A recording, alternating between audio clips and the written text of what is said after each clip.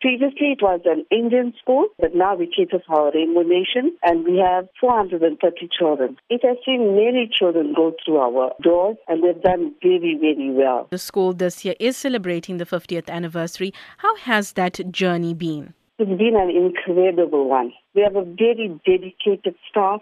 And so we've seen, I think this is about our third generation of children. And so it's such a wonderful experience to be going through this with them and to know that so many of our children that we've taught have gone on to make such successes of their lives. What are some of those success stories? One of our children, Lee Nike, that actually won an international award for chartered accounting. We have children that have become doctors.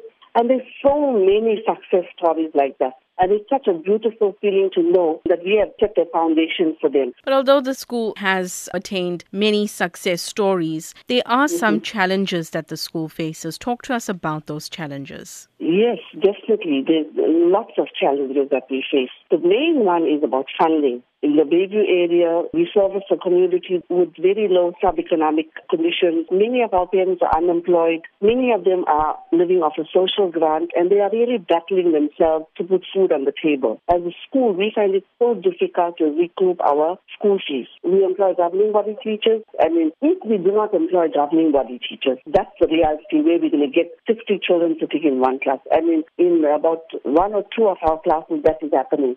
We paint our own cleaner. We have no security system. We paint our own class, and it's very difficult. So the major challenge that we want to do a media center at our school. We want to revamp our library. We want to cover our assembly area. We want to build toilets for our grade art children, our little 4-year-olds and 5-year-olds, and so many other challenges like that. And so in celebrating our 50th anniversary, we're trying to get as much of our ex-pupils together as possible to come and give back to the school.